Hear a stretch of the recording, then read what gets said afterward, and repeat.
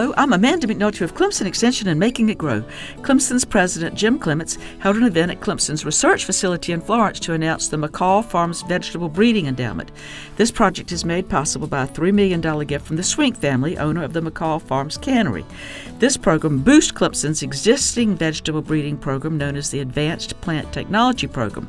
World-renowned geneticist Clemson Stephen Kresovich and other faculty will combine their crop breeding talents to develop varieties, allowing South Carolina farmers to produce vegetables of the quality and quantity to supply the cannery, providing jobs to its hundreds of workers and ensuring that farmers remain profitable in the face of extreme changes in temperature, rain and drought challenges, and other environmental pressures. The Swinks family generosity will help South Carolina farmers remain profitable and keep their land in production. Funded by South Carolina Farm Bureau and Farm Bureau Insurance.